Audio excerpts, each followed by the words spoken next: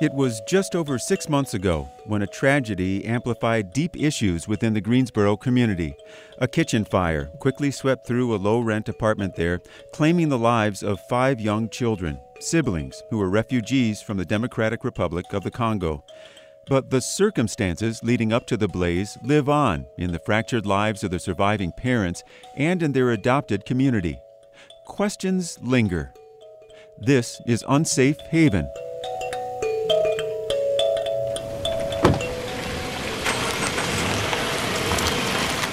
This back alley parking lot, riddled with potholes and broken glass, is behind a sprawling, Spartan 42-unit apartment complex.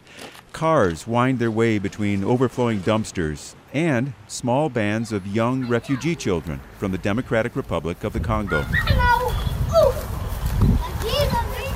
While their parents are off working long shifts at factories and poultry processing plants many miles away, these kids are left largely unsupervised, zooming up and down the dirty sidewalk on makeshift scooters and occasionally onto one of the city's most heavily trafficked intersections, Cone Boulevard and Summit Avenue.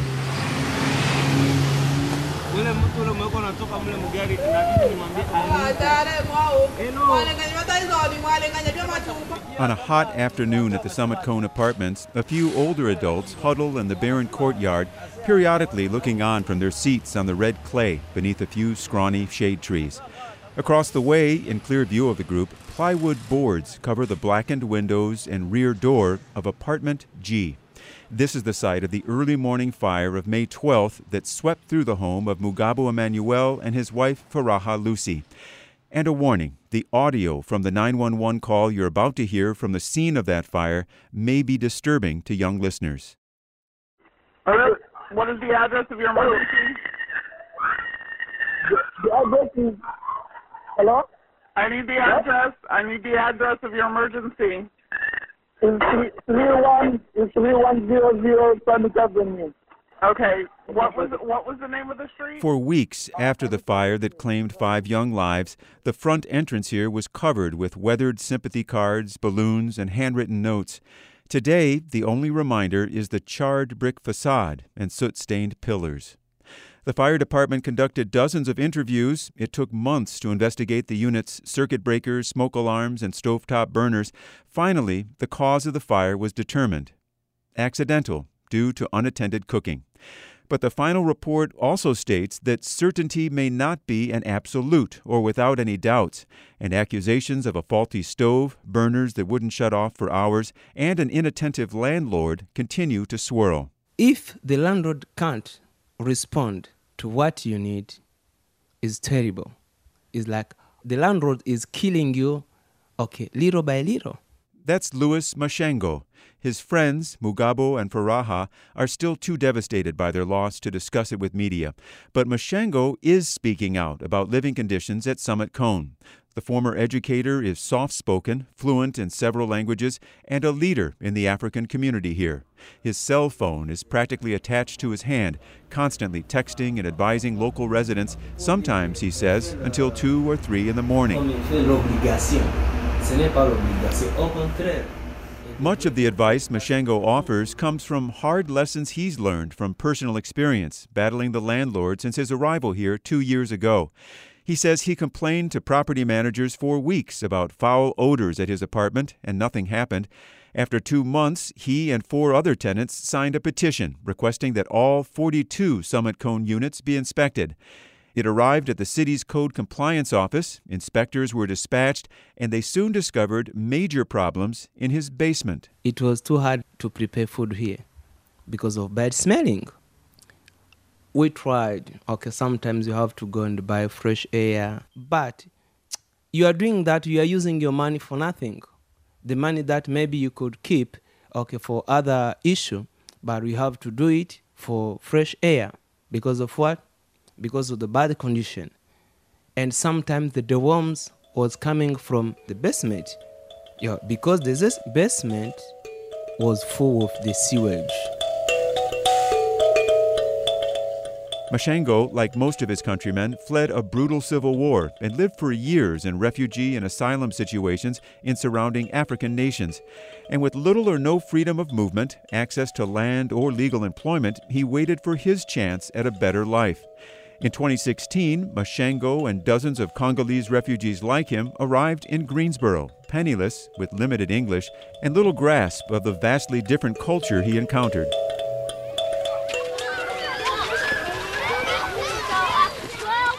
At Rankin Elementary School in Greensboro, Emily Wright was a school social worker who was there to help.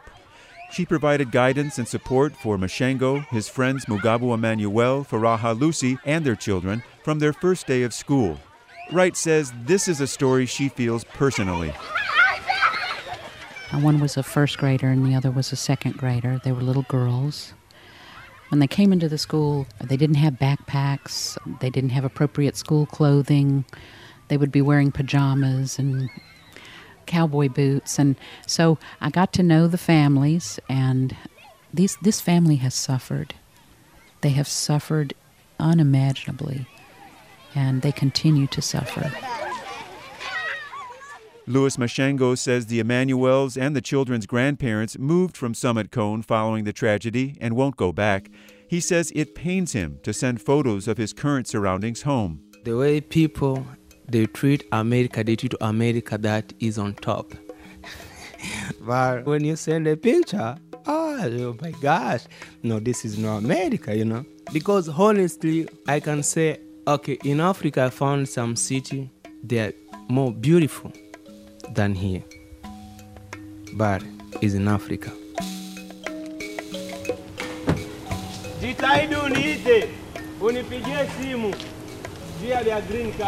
Mashango packs up his car and gets ready to help some friends find new apartments nearby. He'll serve as a translator and help with the necessary paperwork. Mashango has adapted to his new environment and says he's determined to lift up his fellow refugees from the DR Congo in their new home, Greensboro, North Carolina.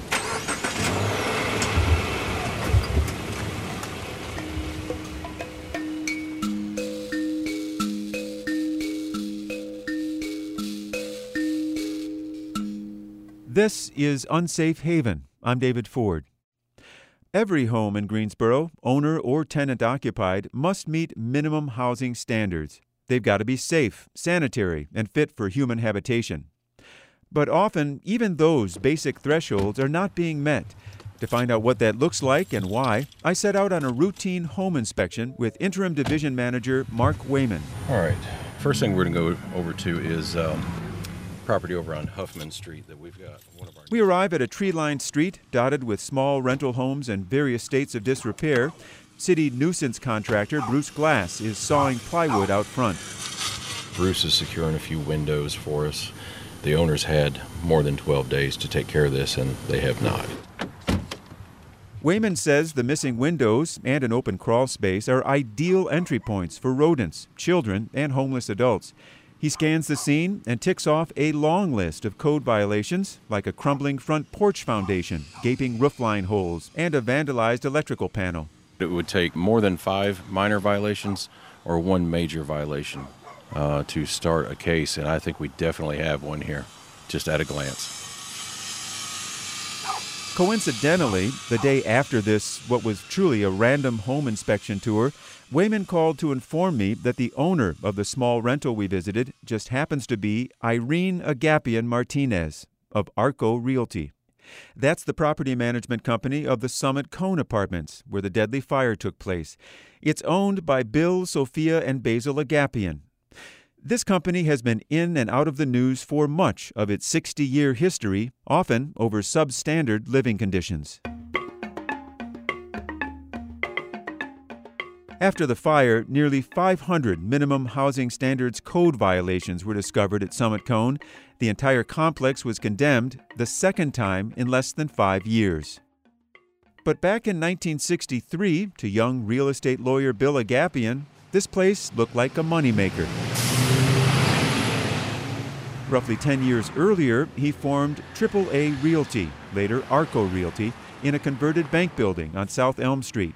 Specializing in low-income housing for people with very few options, He catered to those with poor credit, recent evictions, and the underemployed, and later, at Summit Cone, immigrants and refugees.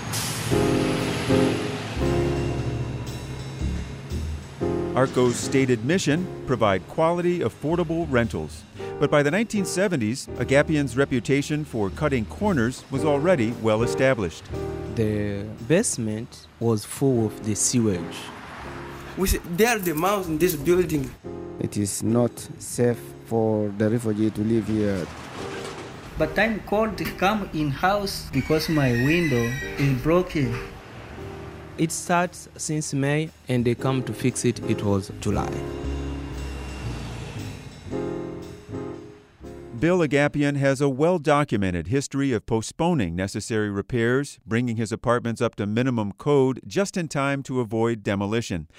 3 years ago, journalist Eric Ginsberg reported that the Agapian family, through their hundreds of Greensboro properties, had accumulated nearly $350,000 in outstanding fines. This is a landlord who is not doing anything proactive to make sure people are living in safe conditions. Ginsberg says neighborhoods and the city itself pay for blighted apartments, depressing property values, the ability to attract new employers, and the jobs that come with them. This is someone who does the minimal amount that they have to, and that they only make those minimal changes when they're caught by the city. And that has a huge cost for the rest of us. WFDD reached out to the Agapians on multiple occasions to request interviews for this story.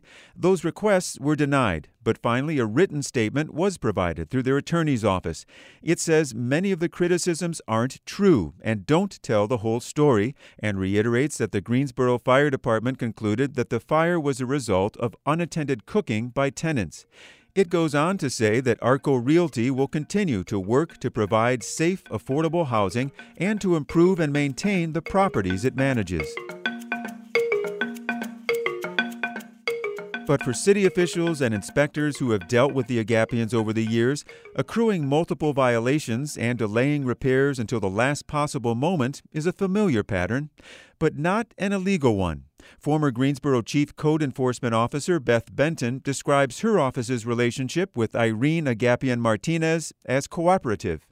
From my perspective, if you own hundreds and hundreds of properties, you're going to have violations.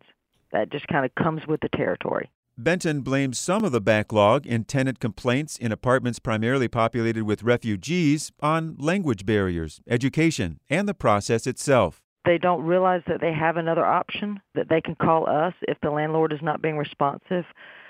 The other thing, a lot of immigrants and refugees settling here often see code officers. We are a form of government. We are a form of police. So we are not welcome. It creates fear from where they're from as political refugees. And the code violations continue to accumulate. Members of the Agapian family are currently being sued by the widow of a plumber electrocuted while working in the crawl space of a rental property managed by ARCO Realty.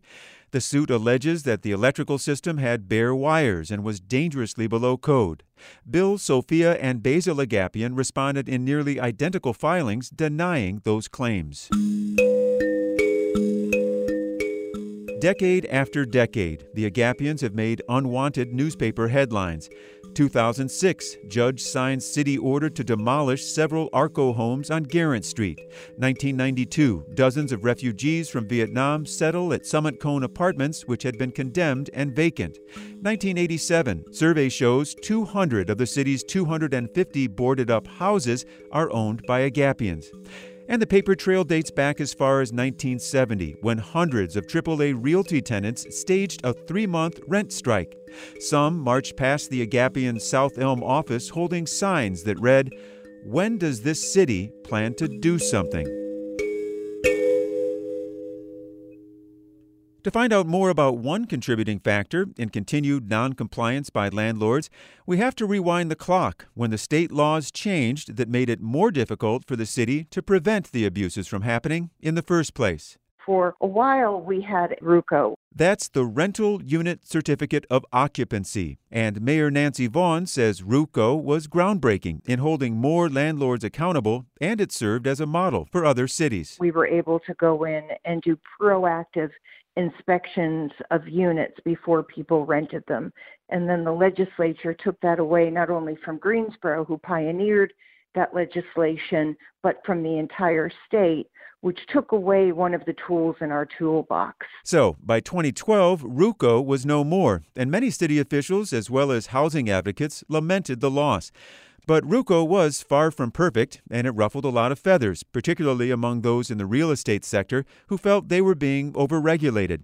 It was an across-the-board program, inspecting A and B-class properties that were rarely out of code compliance nearly as often as C-class properties, run by landlords with long-standing histories of noncompliance. With RUCO gone, city code inspectors were invited to investigate properties only after receiving complaints from residents or petitions, as was the case at Summit Cone. After inspections, problems are identified to the owners, who are then given 2 months or more to correct them. If no action is taken, the building can be condemned as a last resort, followed by civil penalties and fines levied to further entice them to comply. If the owners still don't make repairs, it can be pricey, with escalating reinspection fees eventually totaling $400 per unit per month, and the last resort, demolition. But when buildings are condemned, people can't live in them, and that just makes the dearth of affordable housing even worse, says City Councilman Justin Outling. The fact is there are 26,000 households in our community where people are not able to afford the price they pay for housing. That's why, after negotiations with housing advocates and real estate officials, the city passed a $25 million bond referendum to support more affordable housing.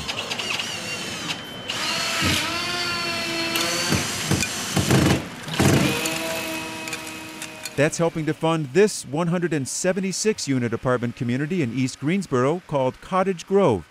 It's being refurbished with a $400,000 investment from the city for energy-efficient upgrades. Then, in October, the City Council passed a new housing ordinance.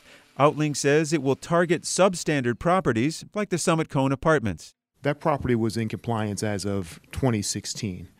We know now, 2018, a mere 2 years later, it's woefully out of compliance. This revision to the housing ordinance will help address situations like that one to ensure that properties stay in compliance for a longer period of time. Outling says that unlike RUCO, this new ordinance allows the city to inspect all units of an apartment complex where just one serious threat to safety was found. It also gives them permission to follow up with multiple rollover inspections there over the course of 1 year without having to start back at the beginning, scheduling, notifications, hearings, demolitions. Are we doing enough? The answer is no, but we're making tremendous progress. If you want to go fast, you go alone. If you want to go far, you go together. On this topic, we have to go really far, really fast. This is Unsafe Haven. I'm David Ford. Let's go back to the beginning for a moment. How do refugees find housing here? And why do they sometimes wind up in places like Summit Cone? Hey, Yusuf. How you doing? Can we come in? Hi. Good to meet you. Me too. The Al-Kasrachis are Iraqi refugees who fled violence in Baghdad and arrived at Piedmont Triad International Airport with limited English and even less knowledge of their surroundings. Thankfully, they have support. Refugee resettlement agencies and their partners pick families up at the airport, provide temporary housing, access to basic services, and sociocultural support. Nonprofits like Every Campus a Refuge. Here, an ECAR volunteer is tutoring 7th grader Abdullah in social studies to help him acclimate. What definition of crown best fits its use in the second paragraph? They're not saying the regular crown that you wear on your hand. They're saying like the kings and queens. And what's another word? Greensboro has been welcoming refugees for 40-plus years, and during that time, it's developed a strong infrastructure for supporting newcomers, especially given the city's small size. But support at the national level is a different story, says ECAR founder Dia Abdo. It allows for a very short period of time for adjustment, 3 months. It provides very limited financial support for people to gain self-sufficiency. And so I think we need to look at the refugee resettlement program in general and the kinds of support that refugees are getting from the federal government. To make up for the lack in federal assistance, resettlement agencies are having to get creative. But North Carolina African Services Coalition Executive Director Millian McConan says even after leveraging community-wide support systems, one challenge looms over the rest: housing. It's very tough. I don't know how you can put safe and affordable together.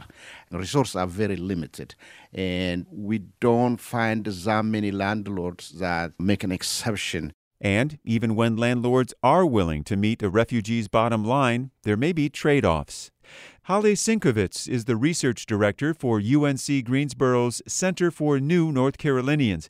There they provide additional support for refugees once resettlement services expire. She says ARCO needed to fill units and saw an opportunity. They contacted resettlement agencies offering a discount for refugees to be placed there. They essentially waived the security deposits and they gave them 1 month rent free, which is essentially saving each client $1,000. That's a pretty big deal when refugees come with such limited cash assistance available. Sinkovitz says agency walkthroughs revealed no red flags and leases were signed. Andrew Young was a UNCG Community Research Fellow at the center for several years. He says what's lacking among the various resettlement agencies is not goodwill, but something more basic.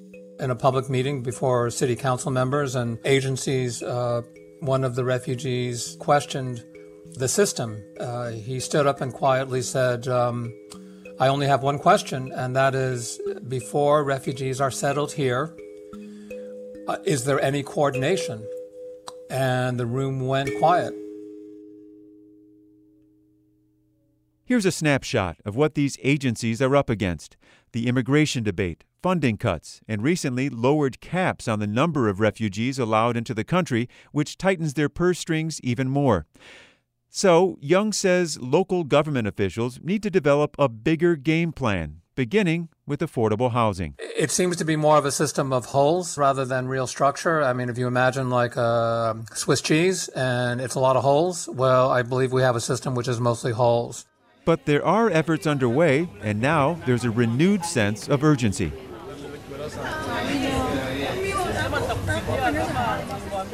A large, brightly lit lobby is filled with African refugees, many in colorful native garb, and some accompanied by interpreters. Sitting behind folding tables are representatives from Legal Aid, Guilford County Schools, Community Care Network, and others. But most are here to find a place to live. We only have a few property managers here so far. We think that more are coming. However, this is just one step in the process of helping the residents from across the street get into a new apartment. That's Greensboro Housing Coalition's Brett Byerly, pausing for interpreters as landlords hand out brochures and renters' applications. This is the city's first landlord fair.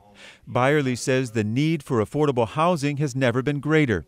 After the Summit Cone apartments across the street were condemned, these families were given just 4 weeks to relocate.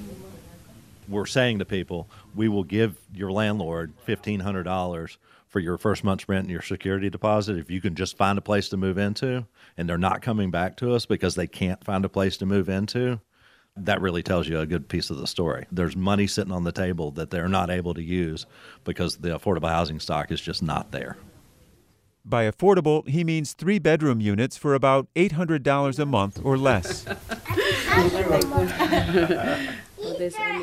For the Al-Kasrachi family, just 3 young boys and their parents, finding this small apartment was challenging but doable, says Dia Abdo. But I've noticed that the folks that we've hosted on our campus from the DRC or Uganda tend to have larger families, multi-generational families, and affordable housing for larger families can be very, very hard to find. So finding a house or an apartment for 9 members, 10 members, 11 members is incredibly difficult. This is Unsafe Haven. I'm David Ford.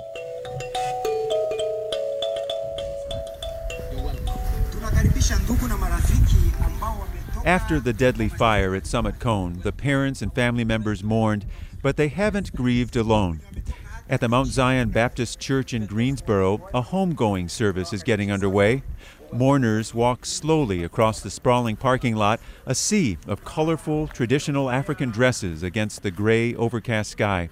The sound of Swahili being translated into English blares out across the asphalt from loudspeakers attached to the enormous modern church, welcoming new arrivals. Even those who come from in America,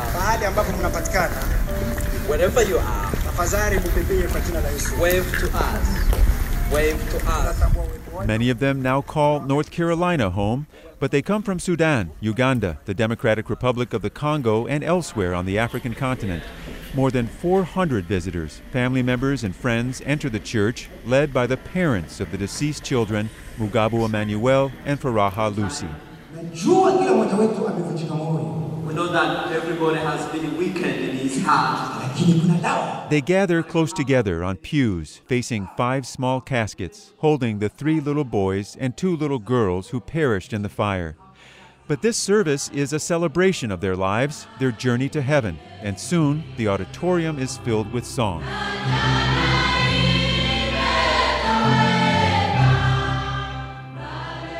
Before the still mourning Congolese family left Summit Cone, dozens of local African refugees gathered near their burned-out apartment for a healing ceremony. The sounds of terrified screams replaced by singing voices ringing out across the courtyard. Since the fire, the broader community has rallied around the family. The Greensboro Housing Coalition, in partnership with the Community Foundation, provided financial assistance to help the parents and their extended relatives relocate. Coalition Director Brett Byerly says it's work that needed to be done. And imagine the emotional aspect of seeing that every day. I have to walk past this apartment where 5 children that I'm related to died, and how that affects my mental health and stability. So it was important for the Housing Coalition to work to get those families into a place where they can kind of grieve and work on what they're going to do next in their life and where they want to go and where they want to be.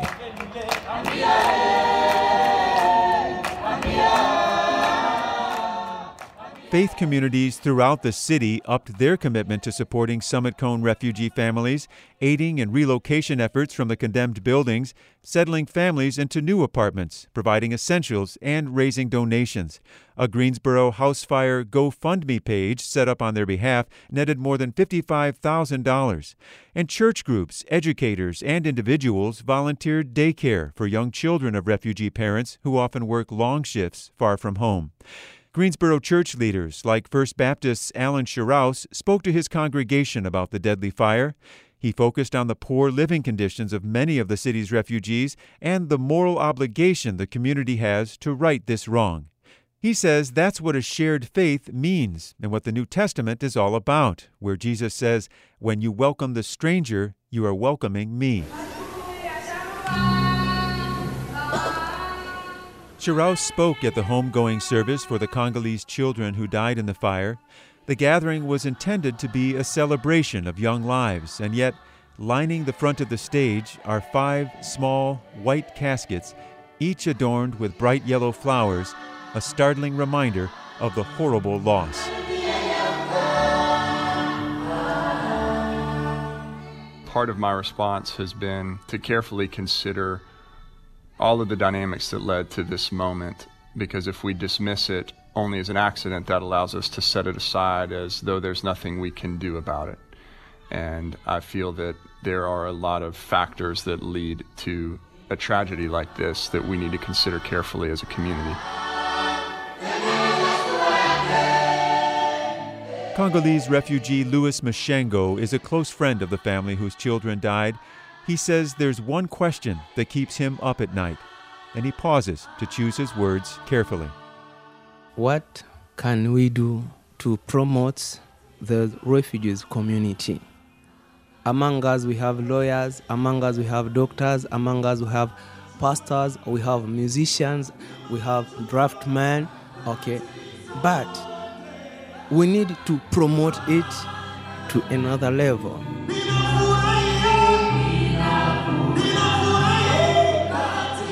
In some parts of Africa, the traditional greeting is, "How are the children?"